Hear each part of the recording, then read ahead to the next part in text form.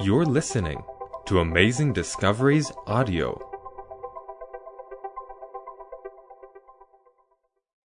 This is Zechariah, Episode 2, with Walter Veith. Today we continue our discussion on the Book of Zechariah, and before we have a closer look, let's just ask God's guidance. Heavenly Father, I pray that you will enlighten our minds as we study your word, and that you will give us insight and understanding. In Jesus' name, amen. As we looked at the first section up to chapter 4 of Zechariah in our last discussion, and now we get to some very fascinating prophecies.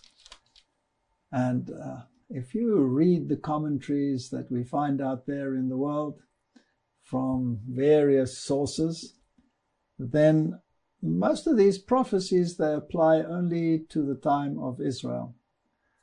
But I think it is pretty apparent that these prophecies work their way through to the coming of Christ, which could have happened in literal Israel had they fulfilled the conditions of the covenant.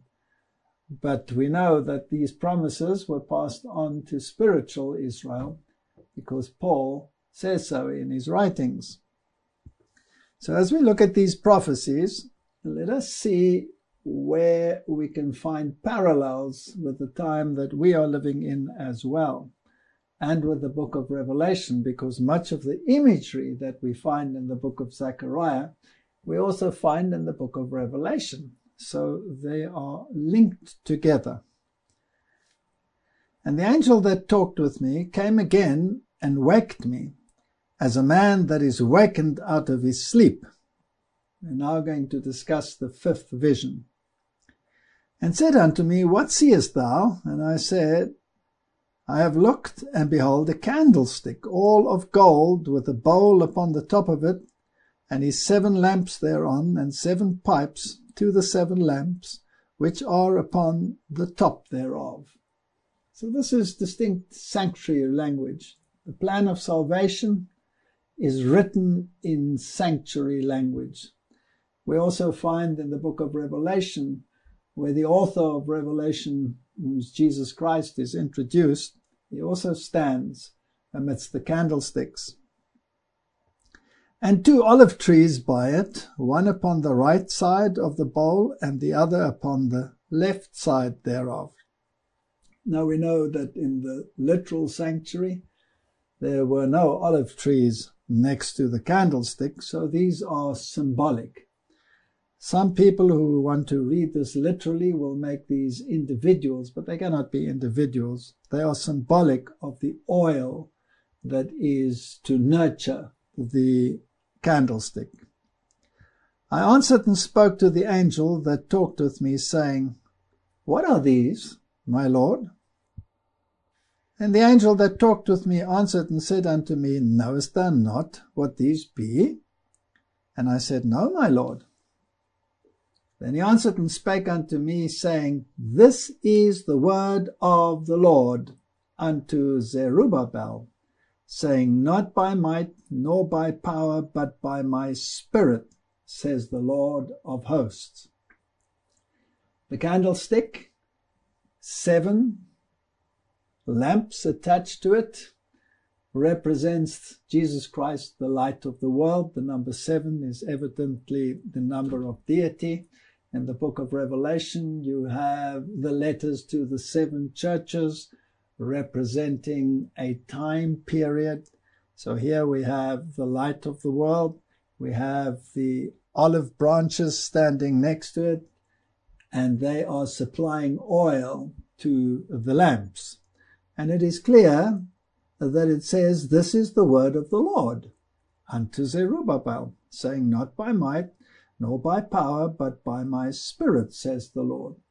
So here you have the controlling power of the universe. The Spirit of God is in control, whether we can see it or not. It is in control. Who art thou, O great mountain, before Zerubbabel? Thou shalt come a plain, And he shall bring forth the headstone thereof with shoutings, crying, Grace, grace unto it.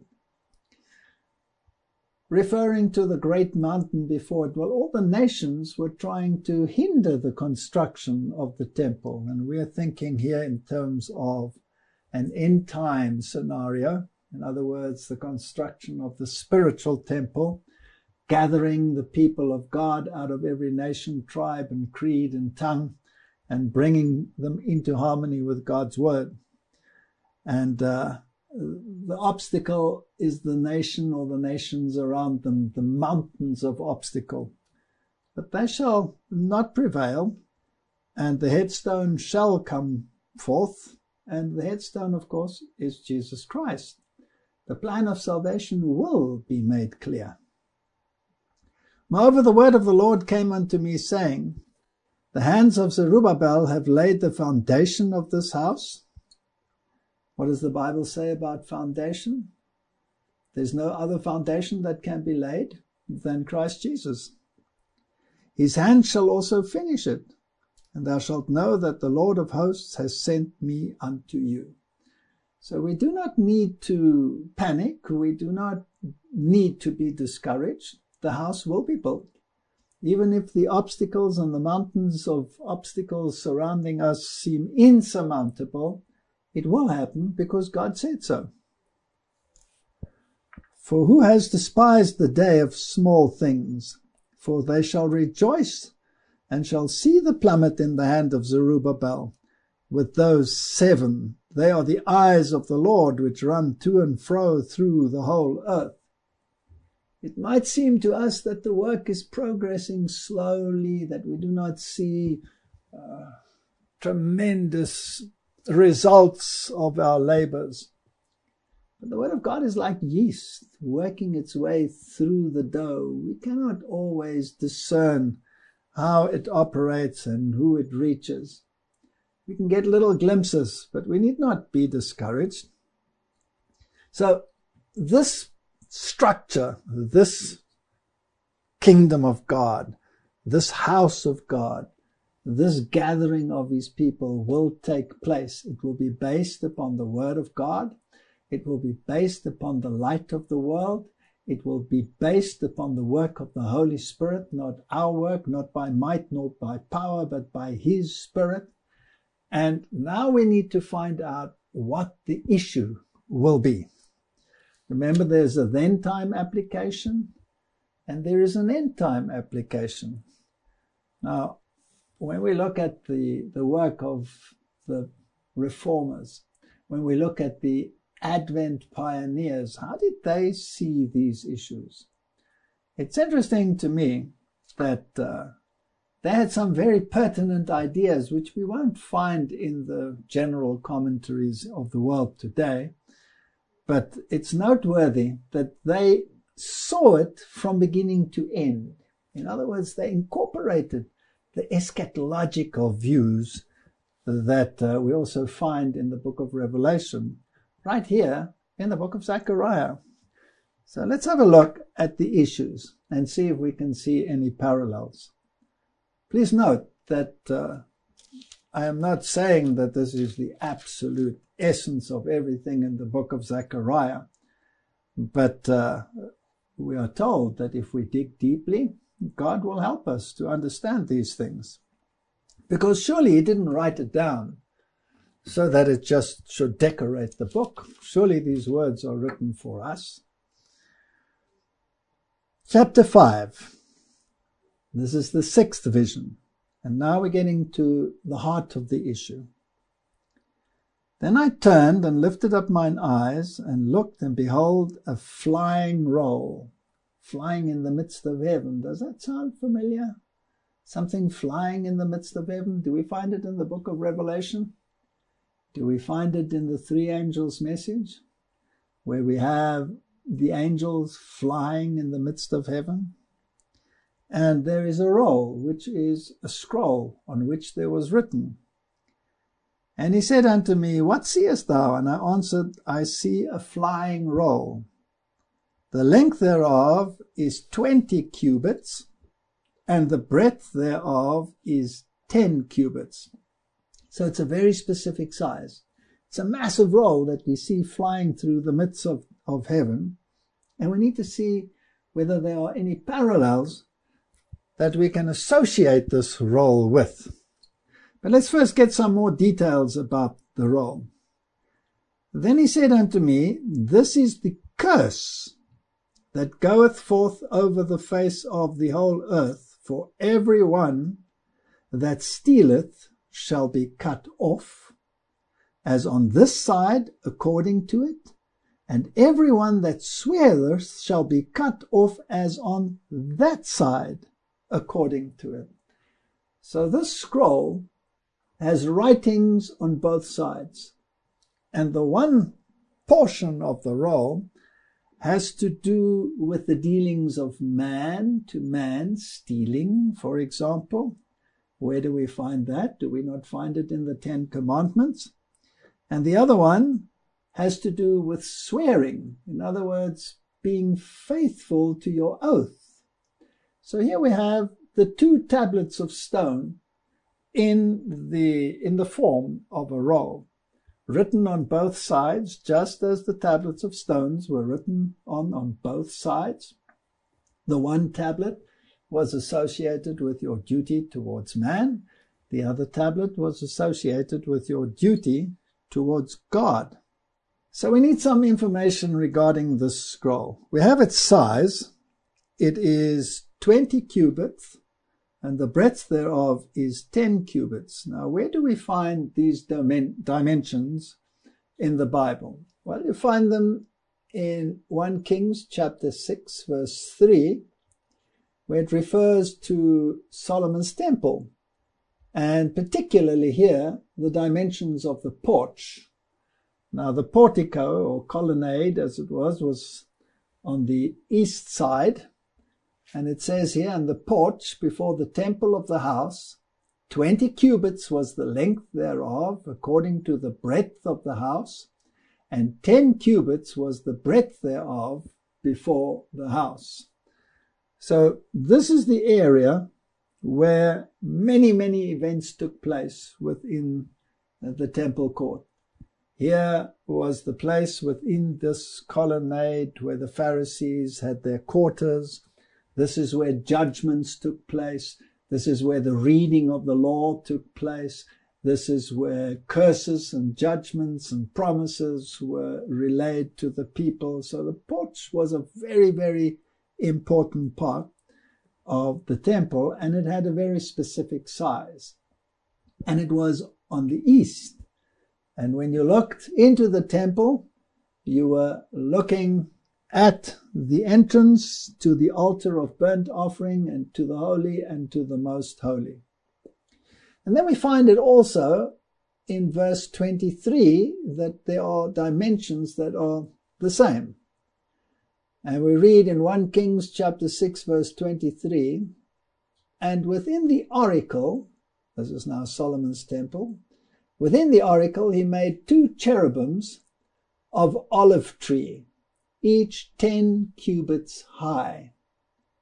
It's interesting that these cherubs were constructed of olive wood. And the 5 cubits was the one wing of the cherub, and 5 cubits the other wing of the cherub, from the uttermost part of the one wing unto the uttermost part of the other were 10 cubits. And the other cherub was 10 cubits. So you have the height was 10 cubits, and from the one angel's tip of the wing to the other angel's tip of the wing was 20 cubits. So there you have the figures 10 and 20 again. So the portico, or the porch, where many of the activities took place, where the judgments took place, where the consequences of the transgression of God's law were relayed to the people, to the law itself, where the angels, the cherub, were the covering cherubs on the Ark of the Covenant. So this scroll is the message of God's covenant, the 10 Commandments, flying through the midst of heaven and sending a message to the entire world. In other words, it's akin to the message of Revelation of the first angel, and I saw another angel flying in the midst of heaven, having the everlasting gospel. And they were to proclaim it to every nation and tribe and tongue and people, saying, give glory to God. Honor him who made the heavens, the earth, the sea, the springs of water. So we have a parallel, a message concerning the law of God. Now, what will this message do? And I will bring it forth, says the Lord of hosts, and it shall enter into the house of the thief, and into the houses of him that sweareth falsely. So here you have two aspects. You have the thief. So in earlier time, we read here in verse 3, everyone that shall steal, in other words, break the second tablet, love to your neighbor, and everyone that sweareth falsely. So here you have the relationship to your fellow man, and you have your relationship to God. And who would those be that swear falsely? Wouldn't it be the systems that have compromised their faith in God? Wouldn't it be those institutions that bring in syncretism and compromise the word of God? Wouldn't it be those institutions that set aside the law of God and its requirements?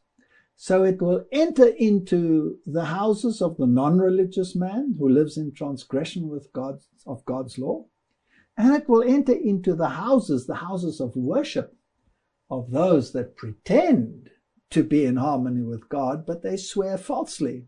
They don't adhere to the covenant because they are swearing by his name. Let's read that verse again.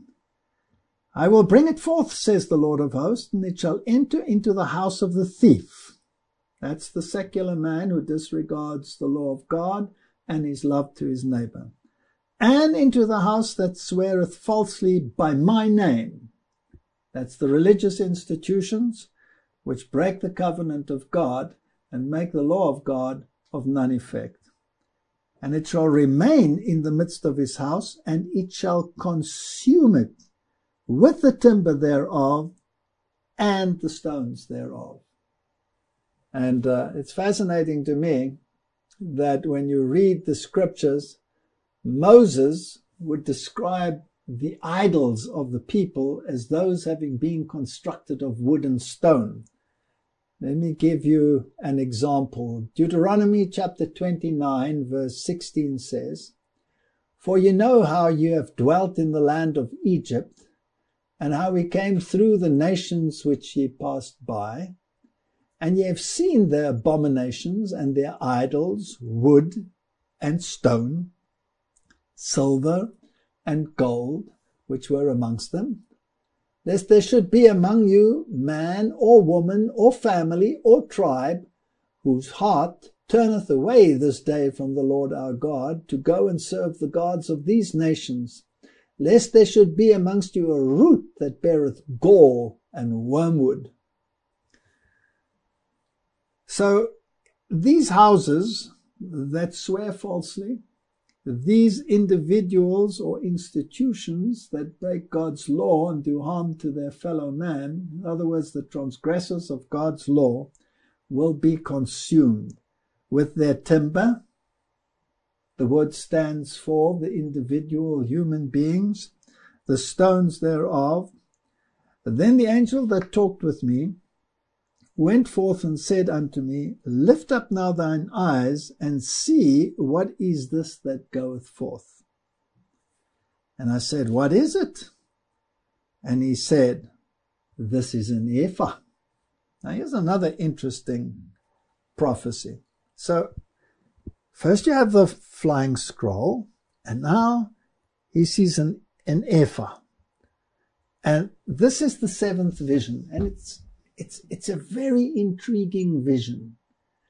And the pioneers of the Advent movement had very distinct ideas about this prophecy.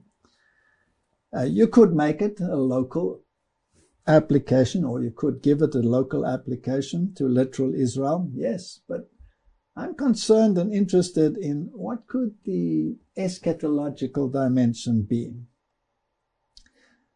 So let's have a look at this fascinating prophecy that begins in verse 5. Then the angel that talked with me went forth and said unto me, Lift up thine eyes and see, what is this that goeth forth?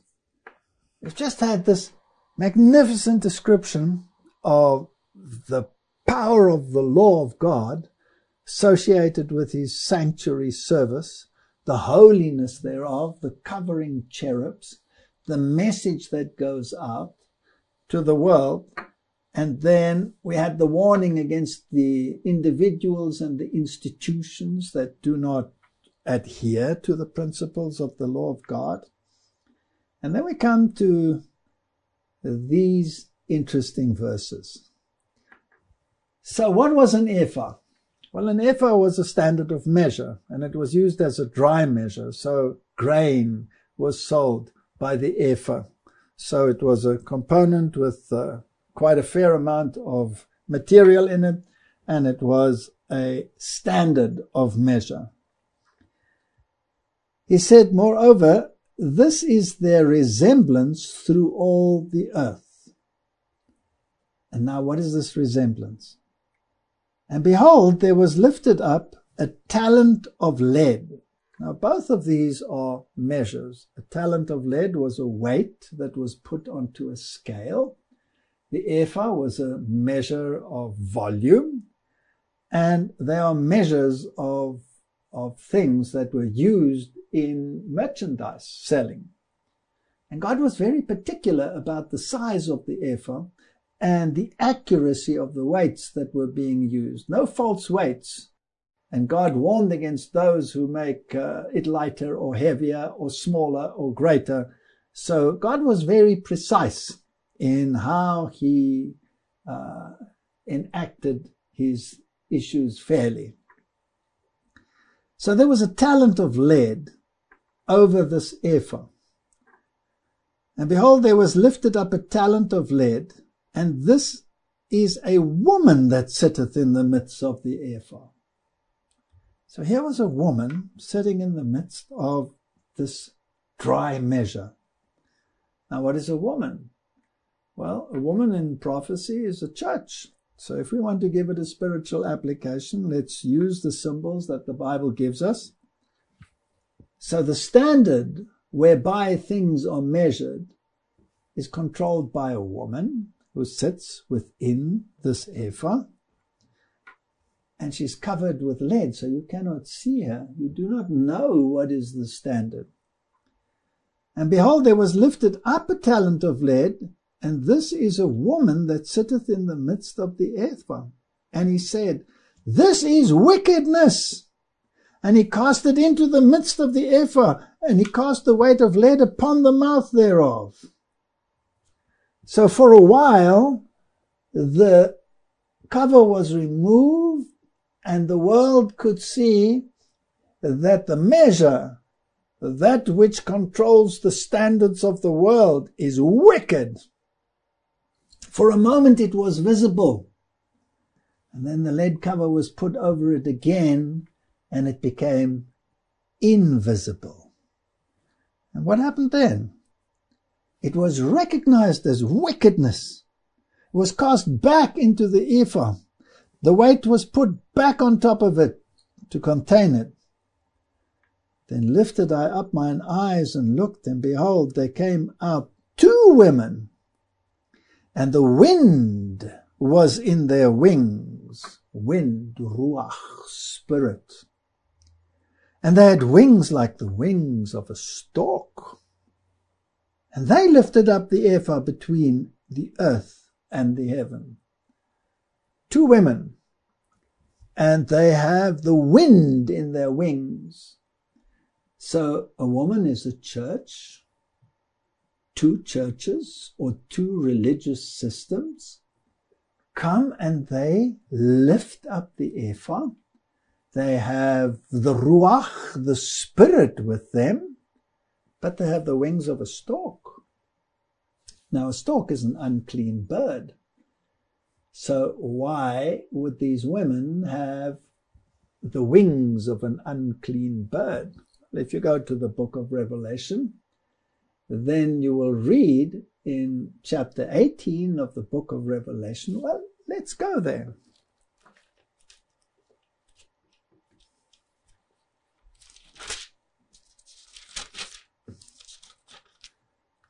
Let's read from verse 18, chapter 17. And the woman, church, which thou sawest is that great city, Rome, which reigneth over the kings of the earth. And after these things I saw another angel come down from heaven, having great power, and the earth was lightened with his glory. And he cried mightily with a strong voice, saying, Babylon the great is fallen, is fallen. It's become a house of devils, and the hold of every foul spirit, ruach, and a cage of every unclean and hateful bird. For all the nations have drunk of the wine of the wrath of her fornication, and the kings of the earth have committed fornication with her, and the merchants of the earth are waxed rich through the abundance of her delicacies. And I heard another voice from heaven saying, Come out of her, my people, that ye be not partakers of her sins, and that ye receive not of her plagues, for her sins have reached unto heaven, and God has remembered her iniquities, wickedness. Reward her even as she rewarded you, and double unto her, double according to her works, and the cup which she has filled to her double. How much she has glorified herself. And what does she say? She says, I sit as queen, I am not a widow, and shall see no sorrow. And then there's the story of all the merchants that are wailing and crying because of her demise. So this is the effect of the second angel's message, Babylon has fallen, which is repeated there in Revelation chapter 18. And God's people are called out of these systems that have made null and void God's law, and warned that the spirit that actuates them is an unclean spirit. So when we read these verses, let's read them with that in mind. And by the way, this is what some of the pioneers believed. So here is the standard of measure, but it is a wicked standard of measure, and it is concealed, and there's a woman controlling it. And that woman, according to Revelation, is the Roman Catholic system, which controls the morality of the world with an altered law of God. The basis for morality in the Roman system is not the word of God, but natural law. But interesting, when was the lid removed and she was revealed as wickedness? Well, that could have only happened during the Reformation, because the reformers exposed the system and everybody saw that it was a system which was contrary to the word of God. So the reformers said, sola scriptura, and they said, no, not sola scriptura. Tradition is the context in which scripture must be evaluated. So you have two systems of morality in the world. One controlled by natural law, which is the Roman Catholic way of dictating morality, and one by the word of God. And this scroll, this message, has to go out into the world. And when she was revealed and exposed as Antichrist system, the world knew it. But then came the Counter-Reformation. And the Counter-Reformation took the heat off. And the Antichrist was no longer seated in Rome. The Antichrist was some future entity that would arise and rule for some literal period of 3.5 years here on earth while the Church of God had been raptured away. These dispensationalist views are all from the pens of Jesuit Roman Catholic fathers. Cardinal Bellarmine was the one who eventually built it up to what it is today and what is being spread by Pentecostalism. But they had the wings of a stork, every unclean and detestable bird, says the book of Revelation. And this wind, this ruach, is a false spirit. Now, do we have churches today that seem to comply with this? And do they have a relationship with Rome? Unfortunately, this is the case, because the book of Revelation tells us that there are 3 components to the Babylonian system. The one is the beast system, which pertains to Roman Catholicism, which all the reformers agreed upon was to be associated with Rome. And then there was the false prophet, the one that would perform miracles by which he would deceive the world. So in other words, these miracles were being performed by a false Holy Spirit. And do we have a system like that in the world today? Well, yes, we do. We have a system of Protestantism that does exactly that, that relies on miracles and wonders and signs. And what about the doctrine? What about the truth of God's word? They claim doctrine is not important. God will sort out the doctrine when we come upstairs, they say. So they set aside doctrine, but when you set aside doctrine, you are setting aside the word of God, and you are making the emotion and the feeling the center of what you believe. So fallen Protestantism is one of those 2 women. Who is the other one? Well, the Bible says it's dragon worship, which means it's spiritism. And spiritism believes that there is no death. Spiritism believes the words of the serpent, thou shalt surely not die. And by this threefold union, the system, the anti-typical system of Babylon, will be erected upon this earth. So you have the system of measure, the standard whereby morality is to be judged, which is a wicked system. And this system will be set up with the aid of Spiritism and fallen Protestantism, which have signed agreements with Rome that they are back in harmony with the Roman ideologies. So let's read what they will do, these women. Then lifted up my eyes and looked, and behold, there came out 2 women, and the wind was in their wings, for they had wings like the wings of a stork, unclean birds, false Holy Spirit driving them along. And they lifted up the ephah, the standard of measure, the standard of morality, in opposition to God's flying scroll, between the earth and the heaven, and said I to the angel that talked with me, whither do these bear the ephah? Where are they going? And he said unto me, to build it a house. Now, a house? What is a house? A religious system. To build it a house, to give it stature, a religious system. And where are they going to build this? In the land of Shinar. Now, where's Shinar? Shinar is Babylon. And it shall be established and set there upon her own base. Not upon the base of the Bible, not upon the cornerstone which holds the building together, which is Jesus Christ. No, it denies the atonement. It denies that Jesus Christ died for you. It denies the righteousness of Christ, as we saw with Joshua and the angel of the Lord, that imputed and imparted righteousness. It will be set on its own base, its own morality, and it will become the system that governs the morality of the world. Do we see movements like that in the world today? Absolutely. The Pope has asked for a one-world religion, and they came together in Seoul, Korea, where they signed the document of the Unity of Religion Agreement.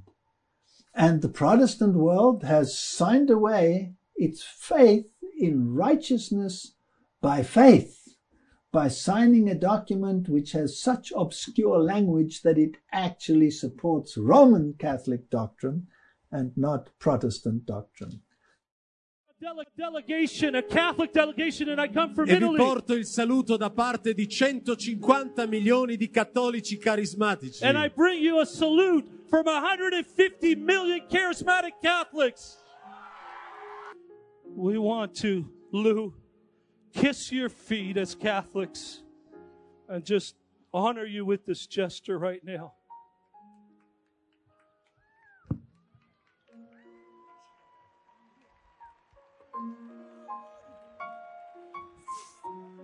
Raise up Catholics all over the world. 1 billion souls of Catholics to come into the kingdom of God. The hour is coming. The chains are broken. The loosing of the Lord upon every single Catholic in the world, that they would see the baptism of the Holy Spirit. A revival will spring forth in the Catholic Church like never before. This is holy stuff. Lo spirito di divisione della Because you're Chiesa. breaking the spirit of division. Tu prepari un grande risveglio in You're quelli preparing a great revival. all'inizio. Well, Jesus didn't say, this is symbolic of my body. He said, this is my body. He didn't say, this is symbolic of my blood. He said, this is my blood. And I always have believed that in the spirit, it is his body. In the spirit, it's his blood. So you revere it. There's healing in communion. Absolutely. I've seen it happen in my own ministry. And there's healing in the Catholic churches because these people are devoted and show up every Sunday. They don't church hop. We hop. They don't. That's why we're sick and many of them are healed. Miraculous, powerful stuff going on in those churches, Catholic churches. People just miracles like you can't believe. Let's just have a look and see what we can find in terms of what some of the pioneers believed regarding this issue. One of the early members of the Advent movement was a man by the name of Christian Edwardson. And he wrote a book, Facts of Faith. It is a marvelous book. If you can ever get hold of Facts of Faith, then read it. And he has some interesting things to say. He says, a woman that sitteth in the midst of the ephah. A woman in prophecy symbolizes a church. And in the book of Revelation, this woman is called the Mother Church, which is drunken with the blood of the martyrs of Jesus.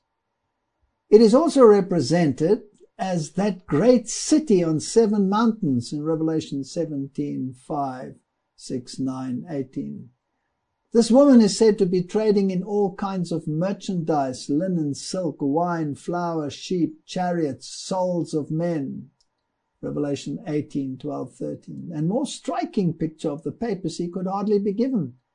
For no advantage in the business would escape her vigilance. She always seeks to place her members in strategic government positions and at advantageous labor posts. In the book Facts of Faith, he says, 2 women are next seen who lifted up the ephah between earth and heaven, referring to Zechariah 5, 8 and 9. That is, after the true nature of the papacy has been concealed, the miracle-working power of Spiritism in some Christian form and fallen Protestantism, these 2 women will raise the papacy to the sky. I can only concur that this is the only logical sense in which we can apply this prophecy to the time that we are living in.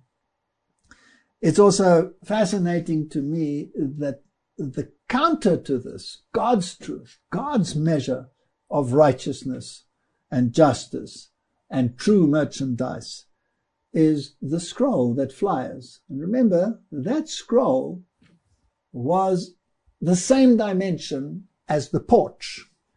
So let's just talk a little bit more about the porch and get some interesting parallels about the porch. In Ezekiel chapter 8, verse 16, we read, "And he brought me into the inner court of the Lord's house, and behold, at the door of the temple of the Lord, between the porch and the altar, were about 25 men with their backs towards the temple of the Lord and their faces towards the east, and they worshipped the sun towards the east. That is a rather startling statement. They were worshipping towards the east. They should have been facing the temple, but they were facing the other way. And these were the leaders of Israel. They were facing the other way. And I'm afraid we will find parallels of that even in our time, because this system, this Babylonian system, is so indoctrinating. It is so hypnotic that it has even crept into the ranks of God's people. And many pay more adherence to that than to the word of God and to the testimony of his word. So they are facing the east, following this system. Now, let's have a look at what happened in the porch other than that. In John chapter 10, verse 23, and Jesus walked in the temple in Solomon's porch. This is where Jesus was doing most of his teaching. So there you had the Pharisees teaching one thing, having their own standard of righteousness, which they'd written in their construct of the law. And then you had the teacher of righteousness walking in the same porch teaching the people. And there was conflict. Verse 24, chapter 10, John. Then came the Jews round about him and said unto him, How long dost thou make us doubt? If thou be the Christ, tell us plainly. Jesus answered them, and I told you, and you believe not. The works that I do in my Father's name, they bear witness of me, but you believe not, because you are not of my sheep. As I said unto you, my sheep hear my voice, and I know them, and they follow me. I give them eternal life, and they shall never perish, neither shall any man pluck them out of my hand. My Father, which gave them me, is greater than all, and no man is able to pluck them out of my Father's hand. I and my Father are one. Then the Jews took up stones again to stone him. So these teachings took place in this temple porch, and the conflict between truth and error is associated with the porch. The dimensions of the porch are the same as the dimension of the flying scroll. The dimensions of the angelic beings above the Ark of the Covenant is associated with this exact size. We read in Joel 2 verse 17, Let the priests and the ministers of the Lord weep between the porch and the altar, and let them say, Spare thy people, O Lord, and give not thine heritage to reproach, that the heathen should rule over them. Wherefore should they say amongst the people, Where is their God? So the porch is a very prominent place in the Bible. It is a place of decision making. It is a place of choosing between the blessings and the cursings. So the message in Revelation chapters 13 to 17, in fact, the whole eschatology as it is expounded in the book of Revelation is identical to what we see here in the book of Zechariah. So they were going to take the standard of measure. They were going to build a house, a religious structure for the uplifting of the Roman standard of morality, and they were going to become a religious system to control the minds of men. We have choices to make. We have to either choose between the blessings or the cursings. If we transgress God's law, we will transgress on a man-to-man level or on a man-to-God level. And there is only one standard of righteousness. We have a choice to make. Next time, we will talk about the role players in the final conflict as they unfold in the book of Zechariah. Let's pray. Heavenly Father, your prophecies are astounding.